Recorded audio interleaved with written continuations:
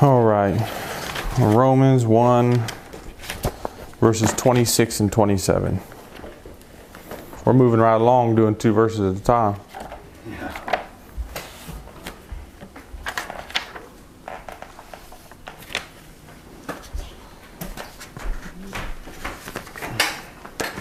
Go ahead.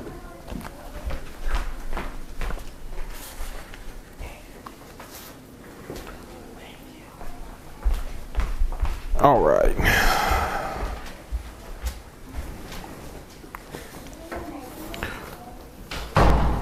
Romans 1, 26 and 27. I'll go ahead and read them, and then we'll get right into it. It says, "For this cause God gave them up unto vile affections. For even their women did change the natural use into that which is against nature.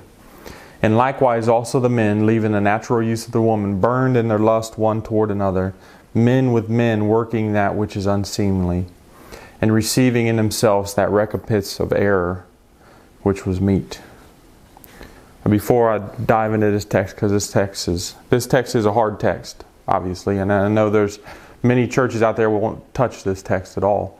But I do want to kind of back up and give us our context of where we're at here, which we do every single week. But remember, Paul is writing to the Roman Christians there who were somewhat of a new church, obviously, because the New Testament had just started. The New Covenant had just started.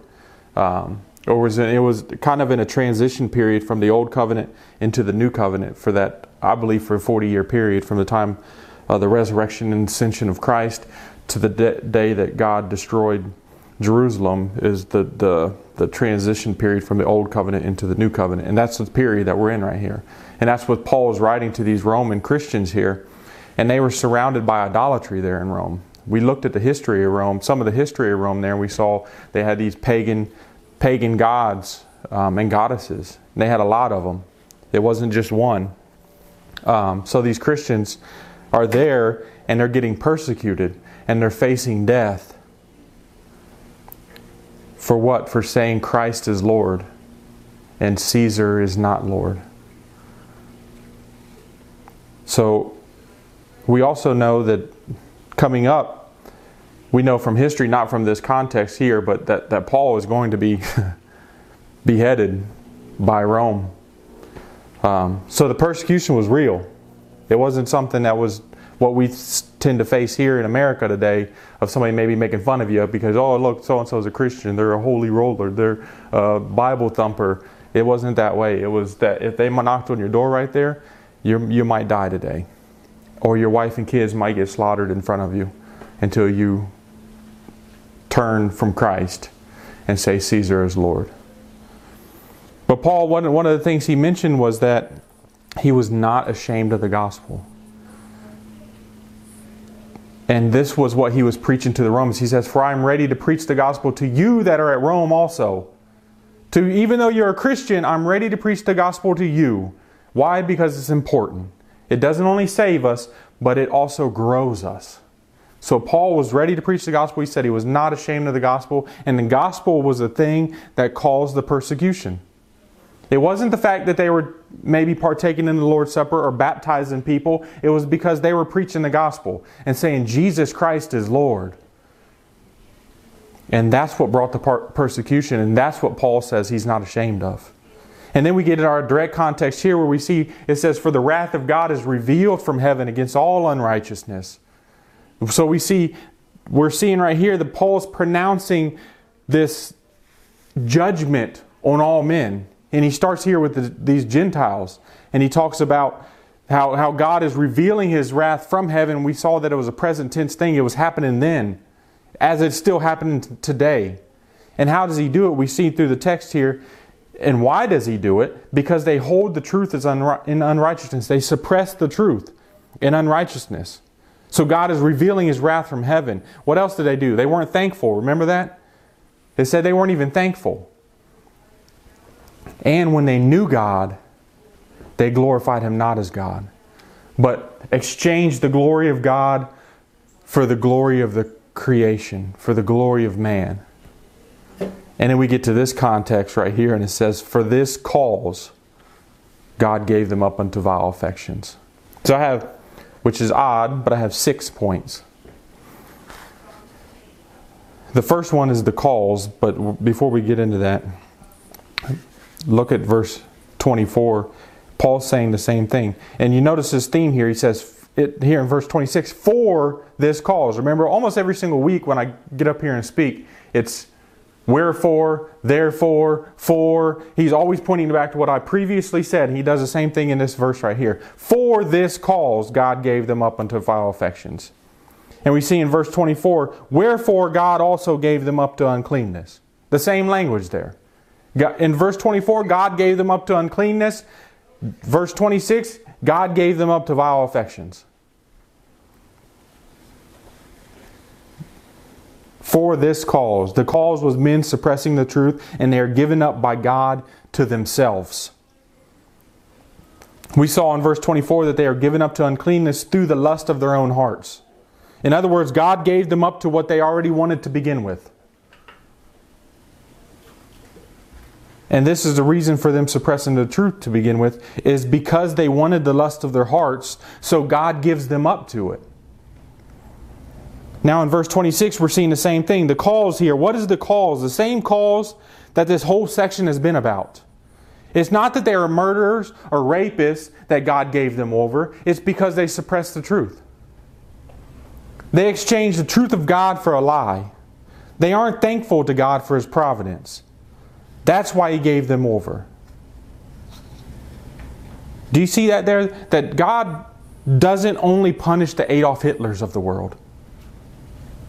His justice demands that all sin be punished. No doubt that Adolf suppressed the truth, and that was a downward spiral for them. I don't know if you remember, we were talking about this downward spiral of humanity, and that's what we're seeing right here, this downward spiral of humanity. But the only difference between Adolf Hitler and others who God gives over is they don't have the power that Adolf had.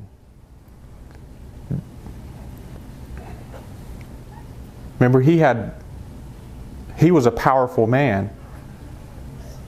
You can't say that those today that suppress the truth and God has given them over to themselves, if they had absolute power, they would not destroy you as a Christian. There's a saying that says power corrupts and absolute power corrupts absolutely. And if you don't believe that, you look back through history and you see men. You see Pharaoh. You see Nebuchadnezzar. You see Nero. You see Hitler. You see Mussolini. You see Genghis Khan. All of these men, you look back through history, you see all these men. Do you think they were there for the good of humanity? They weren't. They slaughtered men for power.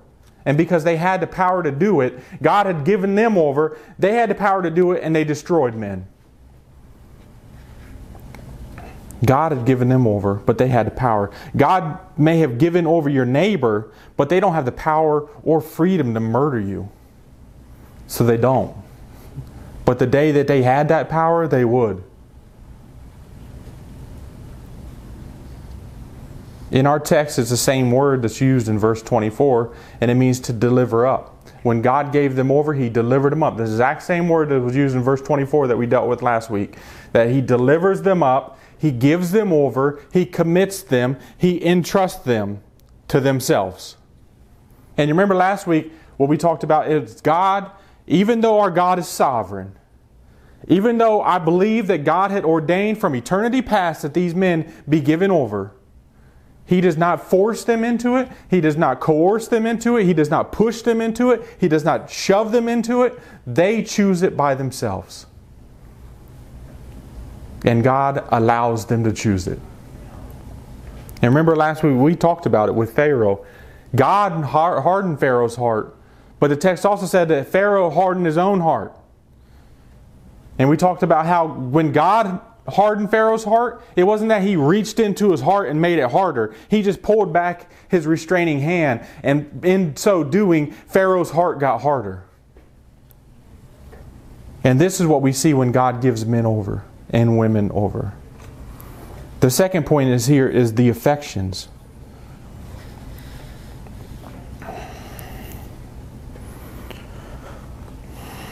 So we had the calls, now we have the affections. When He gives them up, The only response by man is to run headlong into that. If you could picture for a moment, say somebody's walking down the street with a big pit bull or bull mastiff or whatever it is, big muscular dog, and he's pulling the owner. I'm sure you've seen people walk with their dogs and it's like, stop, you're pulling. And because there's a cat on the other side of the road. What happens when that owner lets go of that leash? That dog runs beeline straight for the cat. That's what man does when God pulls his hand back. And he's given the lust of his own heart. He runs straight for it. He doesn't look to the right or to the left. He runs straight for the sin that he already wanted. That's exactly what we do when God gives us up to our passions or affections. God is holding people back from their degrading passions while they suppress the truth of Him. Then one day He lets go and they run right into that passion. And these passions are what the New Testament calls reproachful, shameful, vile, and dishonorable. That's the passions. It's not a good passion. It's not a passion that they had for Yahweh in all of His glory. It's a passion they had for the lust of their own hearts. It's the passion they had because they wanted to exchange the glory of the Creator for the glory of creation. I want to make this point careful though. Think of this though. There's a man in a rowboat and he's told, north, if you head north, you will glorify God. What does he do? He goes south. He chooses to row south. And in rowing south, you know what he does? He glorifies God.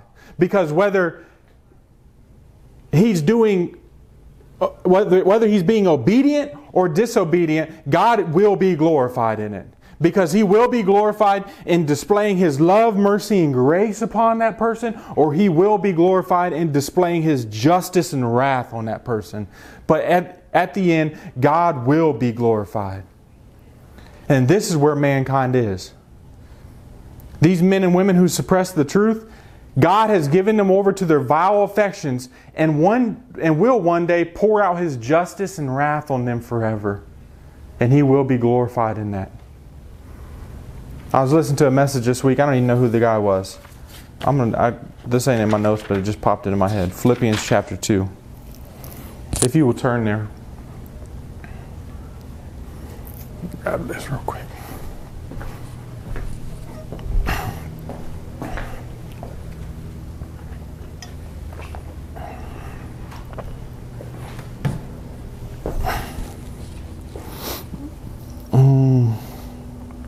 Zach, do you mind reading 9 through 11?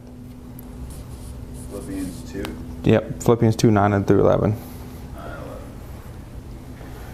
For this reason also God highly exalted Him, bestowed on Him the name which is above every name, so that at the name of Jesus every knee will bow, of those who are in heaven and on earth and under the earth, and that every tongue will confess that Jesus Christ is Lord to the glory of God the Father. Notice there,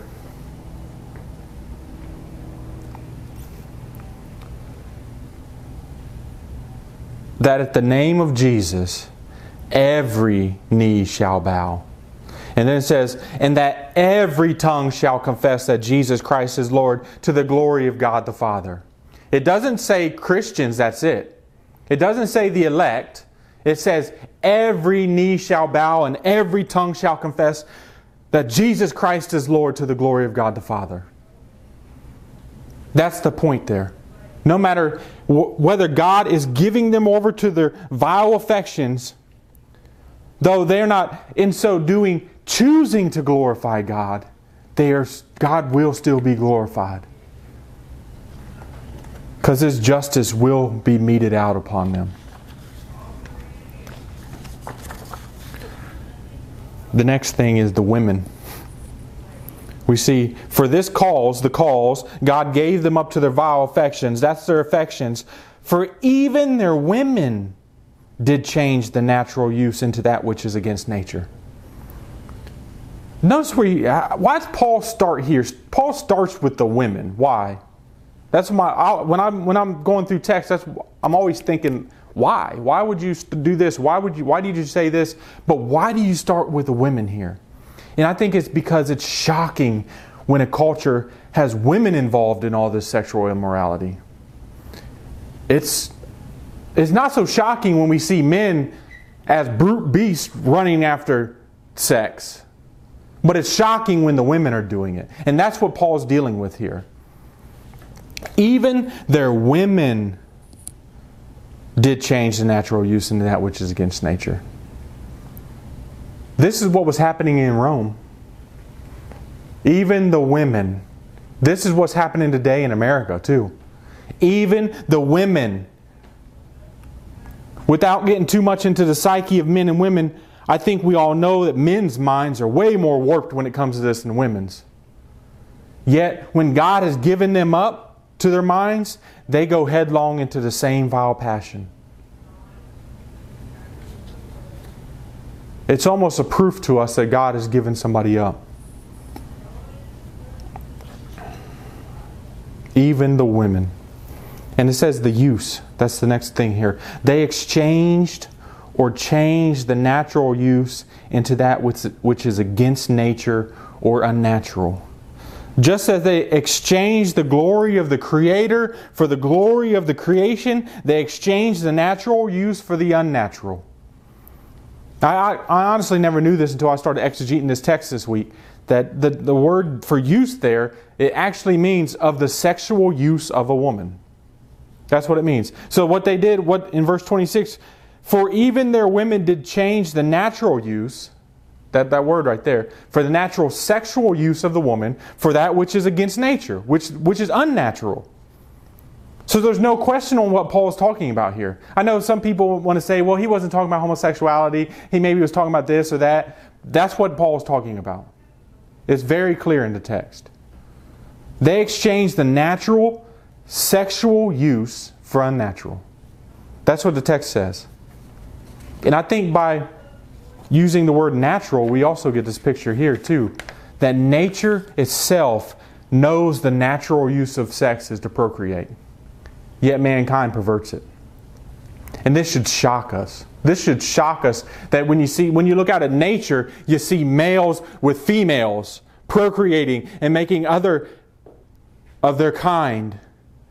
Yet when we look at mankind, we see males with males and females with females. And we know this is unnatural because earth couldn't exist if that was the case. If every single male was with a male and every single female was with a female, we would all die and there would be no humans left. It's unnatural. That's what the text says too. That's not... It's hard to preach on this kind of stuff. That's what I say. It's a hard text and people don't want to touch this text. But that's what the text says. It's unnatural. It's a vile affection. I also have to say this is why there's so many babies murdered today. Because the natural use was to multiply, was to procreate, was to make babies. That's what the natural use was. For man and woman to come together in love and produce another human being. That's what it was. That is what the natural use was. Yet people want to do it, anything and everything they want now, and then all of a sudden they're pregnant and they don't want the baby. So they murder the baby.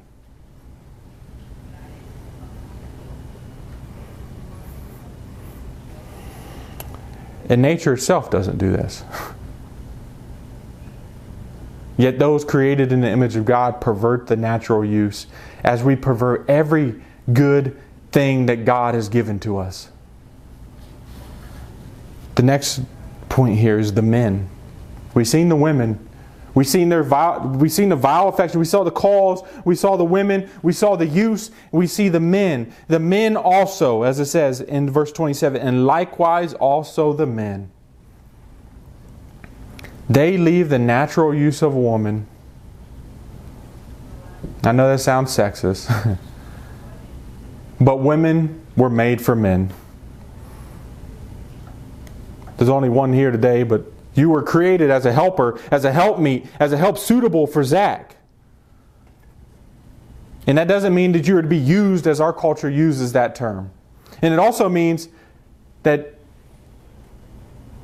doesn't give you an excuse to treat your woman like she's a piece of property or to be used.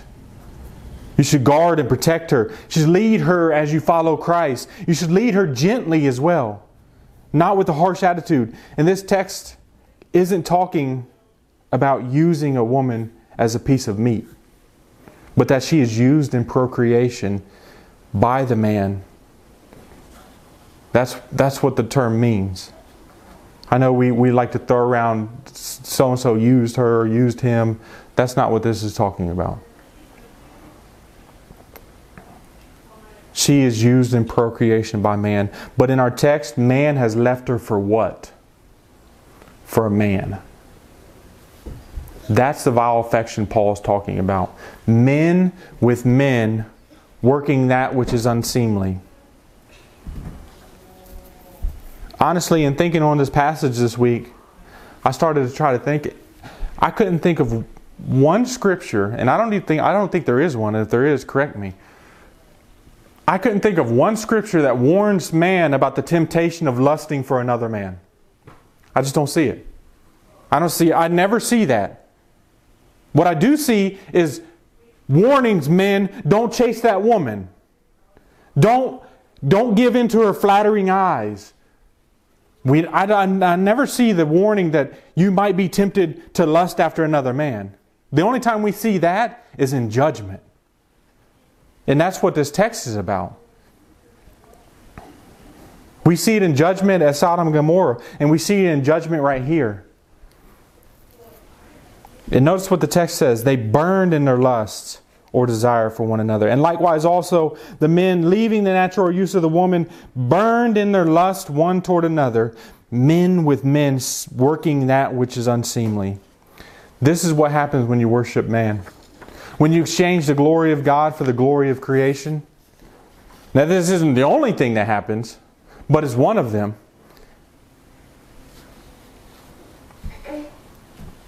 Like I mentioned last week, I think Paul is dealing with this first because the Romans were man worshippers. And the men they worshipped were guilty of this very sin.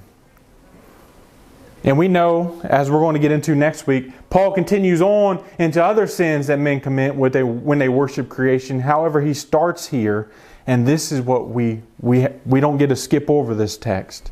We aren't given an option to skip over a text because it's too hard. We must deal with it. His last phrase there, it says, and receiving in themselves the recompense of their error, which was meet. The last point is the judgment. Remember, this is judgment from God. For what? Suppressing the truth. Not being thankful. Exchanging the glory of the Creator for the creation. Then in doing so, God gives them over to judgment, which is being left to their own lustful hearts. God doesn't kill them right then, which He could. He could just, us included, He could have justly killed every single one of us when we first sinned. And when we suppressed the truth. He could have done it. And righteously. But He didn't. He gives them over to the lust of their own hearts. I know from what this text says, what this text is dealing with, this is what our culture likes to call pride. And that's surely what it is. But what does God do to the prideful? He resists them. That's what the text says. For God resists the proud, but gives grace to the humble. Isn't it ironic that they take the name prideful for unnatural, lustful, vile behavior? However, that's what it is. That's exactly what it is. It's prideful. When they suppress the truth, when they exchange the glory of the Creator for the creation, that's prideful.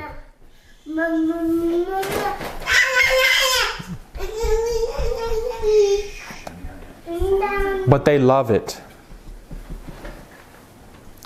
Now, as a Christian, we can say they can have that name. I don't want to be called prideful. I don't want to have to do with anything with pride, because pride comes before the fall. But I'll say this is a little side note, a little pet peeve, I guess. They can't have the rainbow. That's a picture of a covenant of God made with man that He would not destroy the earth. That's ours. That was given to man. And when we see that, we see our God is a covenant-keeping God. They don't get that. That's not theirs. They can call themselves prideful all they want, but they don't get the rainbow. That's God's sign.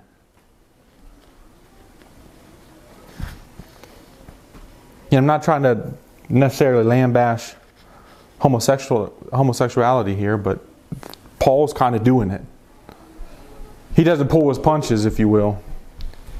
He says in this very text that it is a judgment of God. That behavior of theirs is the due penalty for their error. I want us to see just for a minute what this error was. The word used means wandering, straying about, mental straying, error or wrong opinion. You see that? This due penalty came from their thoughts. And I know oftentimes we think our thoughts don't matter.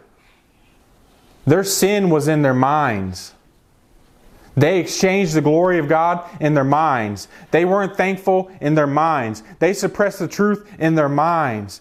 That's where this started, and God gave them over to their reprobate mind. That's what next week is in verse 28.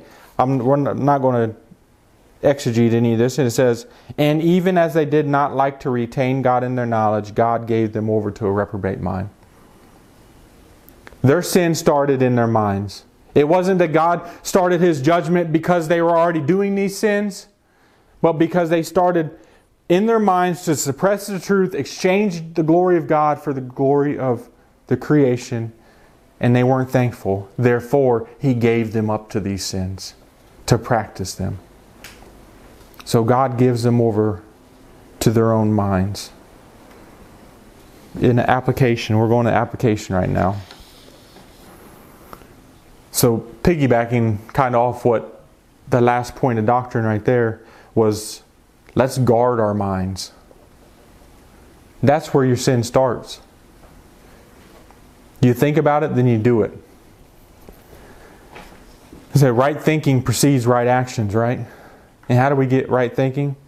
Psalm 119:11 says, Thy word I have hid in my heart, that I might not sin against Thee. It says in Colossians, let the word of Christ dwell in you richly. Don't take God's word for granted. Put the word in your mind, meditate on it, dwell in it, that I might not sin against Thee. How else? Maybe listen to preaching during the week.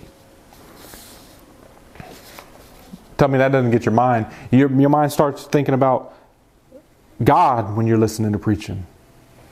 When you're doing other things, whatever it may be, you may be thinking about God, but you may not be. But when you're listening to preaching, I don't think you have much of a choice but to be meditating upon God and worshiping Him. There's a lot of good, faithful preachers out there to listen to, and I think we should make the most of them in our free time. How about prayer? I'll tell you, there's times when I don't make it about 5 minutes and I need to pray again because my mind's going off somewhere it shouldn't go. There's actually times in prayer when I'm actually like, okay, I'm gonna get down, I'm gonna pray, and in my prayer, my mind wanders, and I have to pray to God to allow me to pray to God. Like, please, God, allow me to pray to You, because my mind is wandering here and here, and instead of focusing on Him and His glory. And it may or may not be a sinful thought. It may just be what I'm going to do tomorrow, what I'm going to eat later. But we want to have God in our forefront. So let's be sure to protect, feed, and guard our minds carefully. Second thing of application here. Second point of application.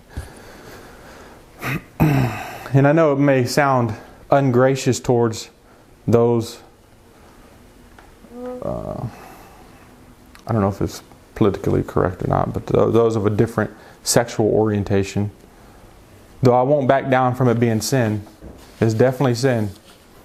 The text is clear. It's a judgment of God. I still think we need to be gracious to them.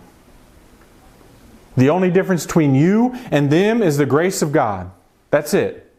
And remember that. And it's not only that, you may see the worst of sinners, but remember that but by the grace of God, there you go. Even the worst, you could think of the worst serial killer known to man. And there, by the grace of God, there you go.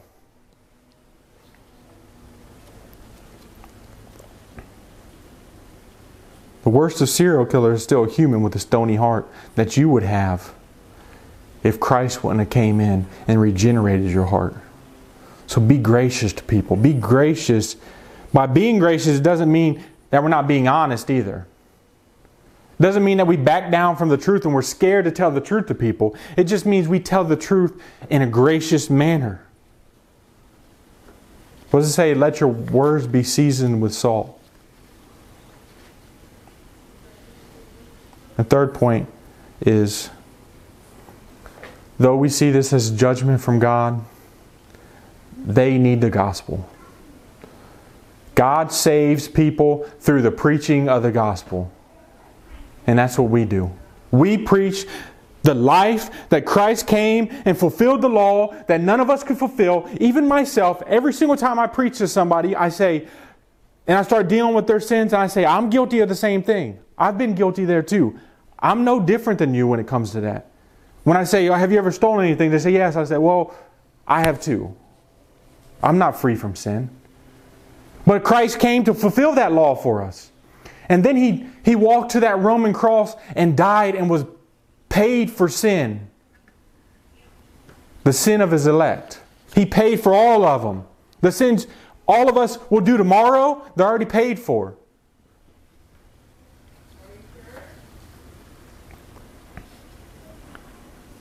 And what happened? 3 days later, He rose, victorious over death, hell, Satan, and sin. And He ascended to the right hand of the Father and sat down in victory. And He did all that for sin and for sinners. Whether it be homosexuality or drunkenness or murdering or stealing or lying. Or as our text gets down to the finer things of not being thankful. Jesus died for them sins. We can't say that since a person is committing some certain sin that God is finished with them.